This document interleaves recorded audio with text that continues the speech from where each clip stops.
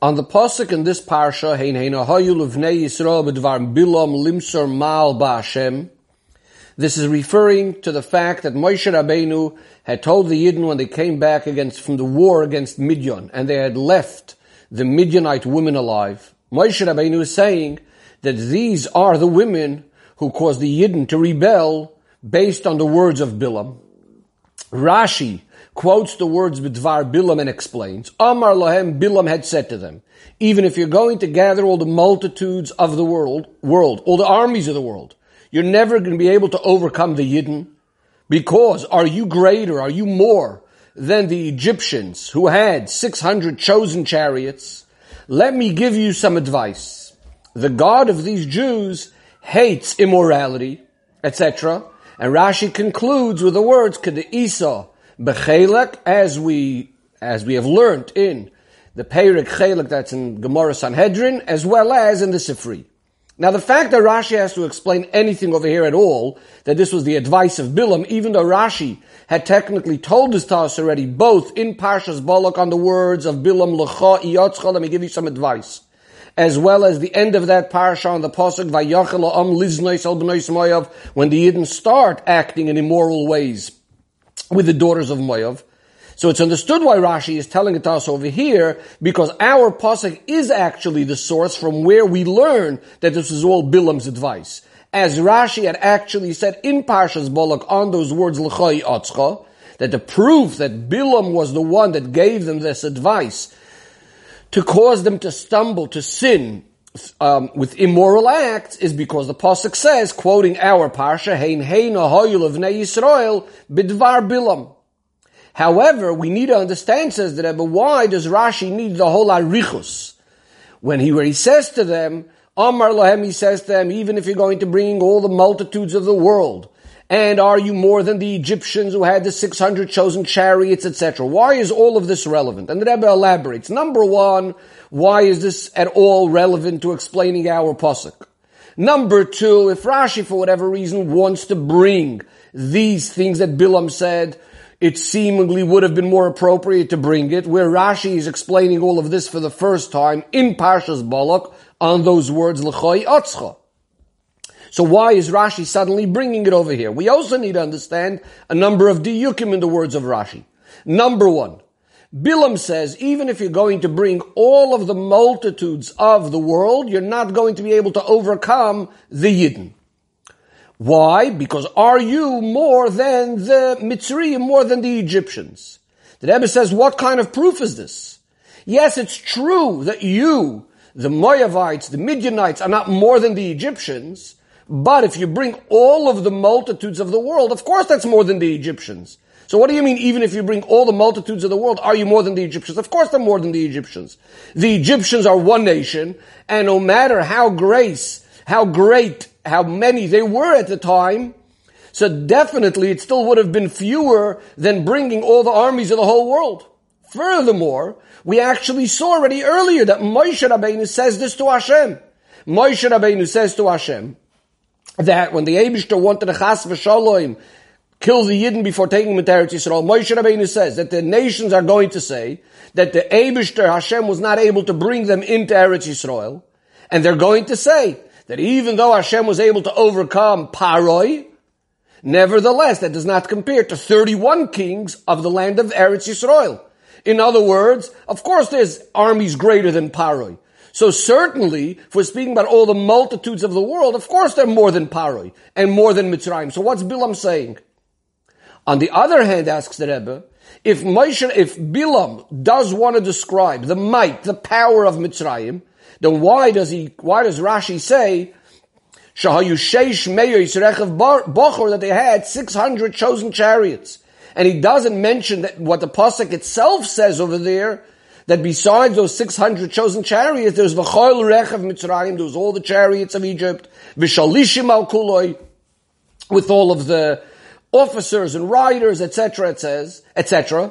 As it could also be understood simply that only such a tremendous amount of chariots, together with all of the other multitudes of Egypt, that's what brought out such a fear that the Yidden had when we're speaking about 600,000 men, besides the women and the Erev Rav, etc., etc., etc. So only that would have scared off the Yidden. So we're not only speaking about the 600 chariots. So why is it that Rashi is only quoting about 600 chariots? Now, seemingly you could say that with 600 chariots, Rashi is trying to emphasize not the specific number of these 600, rather saying 600 is only the chosen chariots, from which we would understand that there's much more in the rest of the chariots and wagons and army of Egypt. However, the Rebbe says this is still not so simple and smooth, because then Rashi should have at least hinted to that by at least saying v'goimer, in other words, more than the 600 chariots. Or at least not to say shahayu, that they were 600, which is allowing us to think that maybe that's all they were.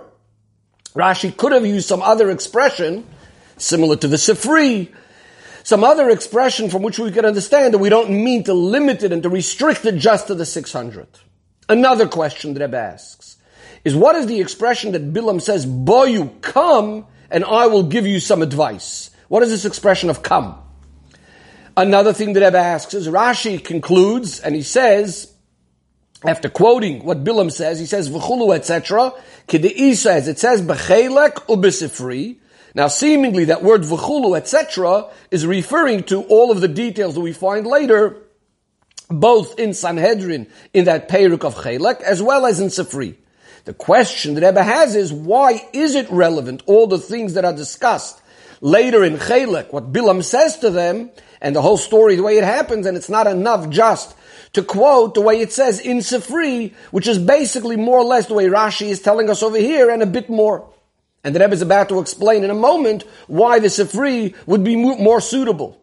The Rebbe goes on and asks, even if Rashi wants to bring both from Chelek and the Sifri, seemingly the Sifri should have been first, because number one, the Sifri is the one that's directly explaining our pasuk. It's the one that's explaining everything going on in our pasuk. Also, the whole beginning of Rashi, where Bilam says to them that even if you're going to bring all the armies of the world, etc., that's actually all coming from the Sifri. In Perek Chelek, the main arichos over there is going to be more with the fact that Hashem doesn't like the immorality and what happened as a result of that, etc., etc. So why is that all going to be relevant over here? From all of this, as the Rebbe, we can understand that when Rashi says K'de Isa b'Sifri, he's not only coming to tell us the source where the beginning of his Rashi is coming from, that even if you're going to bring all the armies of the world, etc., you're still not going to be able to overcome the world, because the reason for this is because this is really understood itself. It's obvious in Pshutei Shel Mikra. It's also, says the Rebbe, not coming to tell us the details of what happens, what the Sifri tells us in continuation to this idea that Hashem hates the immorality, which the details of this really we find in the Gemara in Chelek, but rather Rashi is referring to something in Sifri which is going to be specifically connected with that which is discussed in the Gemara in Perek Chelek. That means there's something in the Sifri that's going to clarify to us in regards to this general idea of Elokeim Shel Elu Soine Zimu, regarding the fact that Hashem despises the immorality. So to explain all of this, says the Rebbe, the difference simply between the Pasuk in our Parsha and the Pasuk in Parshas Balak. In Parshas Balak, the words were, L'cha iyatzcha, let me give you some advice. And that's why Rashi over there just says, what was the advice? The advice was that Hashem hates promiscuity. On the other hand, when it comes to the Pasuk in our Parsha, it doesn't say that when Moshe Rabbeinu is speaking to the Yidden, he's not saying that these were the women that came ba'atzaz Bilam through the advice of Bilam. He uses the Pasuk uses the term bidvar Bilam, by the words of Bilam. That seems to be implying that together with the advice that Bilam gave, there was also some other things that he had said which are connected to that advice. Now, from the fact that this is all coming in connection to the argument of Moshe Rabbeinu, why is it that you didn't kill the women in this war? It's understood that somehow these words that Bilam said are specifically connected to this idea, to the war that the Yidden were waging against the Midyanim. Says the Rebbe, this is why Rashi does not explain only what the advice of Bilam was, but he's also coming to tell us what the Dvar Bilam, what else did Bilam say? And what did he say? This is what Rashi tells us. He told him that even if you're going to get together all the armies of the world, you're not going to be able to overcome the Yidden. And this is why he's advising them, Elikeim shel elu soinezima, how Hashem despises the inyan of znus, the inyan of immorality. What's Moshe Rabbeinu saying? And what was going on over here? So the Rebbe says as follows. Moshe Rabbeinu was arguing to the Yidden. You allowed these women to live. These are the people that caused all the problems with the story of Pa'or, David Zara of Pa'or, and the Znus, etc., etc. And this brought about the Magefa amongst the Yidden. What's Moshe Rabbeinu saying? He's not only saying that they in the past had caused the Yidden to do an Aveira, and therefore a Magefa, a plague, had broken out. What Moshe Rabbeinu is saying, we're dealing with a war right now over here. We're supposed to be fighting the Midyanim. Moshe Rabbeinu is getting angry at the officers of the war that are coming from war. In other words, what Moshe Rabbeinu is telling these Yidden is that these women were basically part of the war effort. In other words, Midyanim, when they sent these girls, these women to do Znus, it was in a way that they were actually trying to fight the Yidden. They were trying to, Rahman al-Islam, destroy the Yidden. And this was actually all part of Dvar Bilam. This is what Bilam had actually said. In other words, Bilam had told him, you want to fight the Yidden? We're speaking about war. With a Gashmi Zdik Milchama, there's no way you're going to overcome the Yidden. Even if you bring all the armies of the world. And this is why, let me give you some advice, that Hashem hates immorality, and this is the way you're going to be able to fight them. In other words, Benois Midyan are they are the ones that are really waging that war of Midyan against the Yidden. And this is why what's relevant over here is not just that Bilam gave advice, just saying that this is what you should do, but rather Dvar Bilam, the whole point how he was making it, that this is the way you're going to wage a war, because there's no other way how you are going to, even with gathering all the armies of the world, are you going to be able to overcome the Yidden. Says the Rebbe, now we can understand exactly all the details of what Bilam exactly is saying. Bilam says to them, even if you're going to get together all the multitudes of the world, you're not going to be able to overcome them. Now for this, Bilam does not have to bring any proof whatsoever. Balak had already clearly seen that even Sichon and Oig, the strongest kings, that no one was able to conquer them. They were the ones that were hired to protect the nations from the Yidden. Yidden overcame them in such a supernatural way, in such an amazing way, that all of the might of Sichon and Oig were completely irrelevant and insignificant once the Yidden came about. In other words, the Goyim saw clearly already, Balak saw clearly already, that physical might, and whether it is strength in quantity or in quality, is not going to be in any way whatsoever able to overcome the Yidden. Balak and Midyan, however, had another svara, they had another idea that perhaps we could overcome the Yidden with a spiritual war. In other words, just like they hired Bilam to chase away the Yidden, they hired Bilam to try to fight a spiritual war. They said, go curse the Yidden with the spiritual power which he has as a Navi, as a prophet, Yodea Das Elyon. So too right now, once Bilam was not successful, they think maybe we could find some other people with more spiritual powers to be able to overcome the Yidden. Says Bilam to them, it's for this that he's saying to them, Shema merubim atem, are you more than the Egyptians that had the 600 chosen chariots? What's he referring to? He's not referring to the number 600, that it's such a huge army. The physical might and power of the army of Mitzrayim. Rather, what he's referring to is spiritual might. As Rashi explains, where did these animals come from? Where did these 600 chariots, the animals for these 600 chariots come from? Rashi had explained already that these were from Mehayore as Dvar Hashem, from those that feared Hashem. Otherwise, they should have died by the Makos. In other words, we're speaking about people of a spiritual greatness, fearing Hashem. So it's not about how many there were in number. And nevertheless, even these 600 people that seemingly were on a greater spiritual level, it didn't help them anything at all. And when they started up with the Yidden, they had a very, very bitter end. This is what Bilam is saying to them, that there's no point in trying to find people with any sort of spiritual qualities to be able to overcome the Yidden, because in that area are you going to be more than the Egyptians, which were the ones that feared Hashem, and yet there was nothing they were able to do against the Yidden. So what could possibly be of something that could help them fight the Yidden? Bilam says to them, come, let me give you advice. Come a little bit closer to me. Let me give you some quiet, secret advice. Let me give you a tactic over here that Hashem hates immorality, and maybe through this you'll be able to achieve your goal. Says the Rebbe, the Ben Chamish Lemikr asked, we don't find throughout the whole 40 years that the Yidden were in the Midbar, the Yidden should ever do these kind of Averos. Furthermore, in the story of Shloimis Bas Divri, which was one woman that had gone off and not done the right thing, Rashi says that the fact that the Torah tells us about Shloimis Bas Divri, this was actually saying the praise of the Yidden, that she was a one and only person that acted in an inappropriate way, in an immoral way. And from this we certainly understand also regarding the men that none of them were involved in these sorts of Averos. So how does it make sense, asks the Ben Chamish Lemikra, that suddenly so many Yidden are falling through to the extent that we know that in that Magefa, in that plague, 24,000 Yidden die? Another question. What is this idea that Bilam is saying, boy, you come close, I want to give you a secret. I want to tell you a secret. And this is what Rashi means when he says to the Isa, B'chelek, when he's sending us off to have a look in the Masechta Sanhedrin Perek Chelek.